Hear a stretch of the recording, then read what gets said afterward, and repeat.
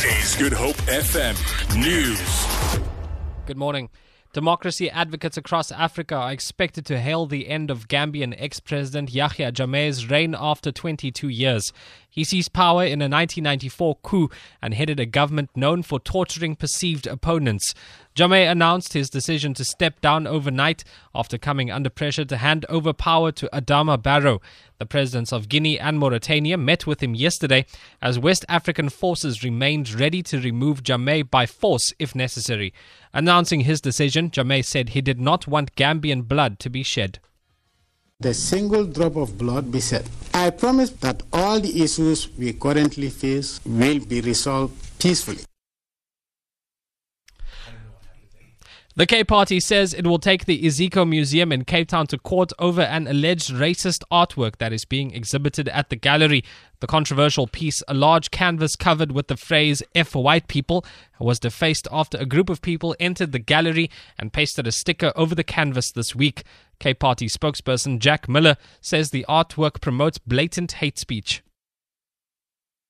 We will be requesting that the court rule in favour that the art piece be considered hate speech, that the gallery is forced to remove it, that a public apology is given, and that a fine of 150,000 rand is issued to the offenders. We'd want to see that allocated to a charity. Legal representative for Gupta-owned Oak Bay Investments, Gert van der Merwe, says he is confident of a positive outcome in the company's court battle with Finance Minister Pravin Gordhan. Oak Bay lawyers submitted an affidavit to the High Court in Pretoria in response to an application by Gordhan. Gordhan applied in October last year for a court order declaring that government cannot intervene in the decision by major banks to close the Gupta's company's bank accounts. The Oak Bay affidavit argues that the minister's reliance on a list of 72 purported suspicious transaction reports is misplaced. Van der Merwe says he feels they have a good argument.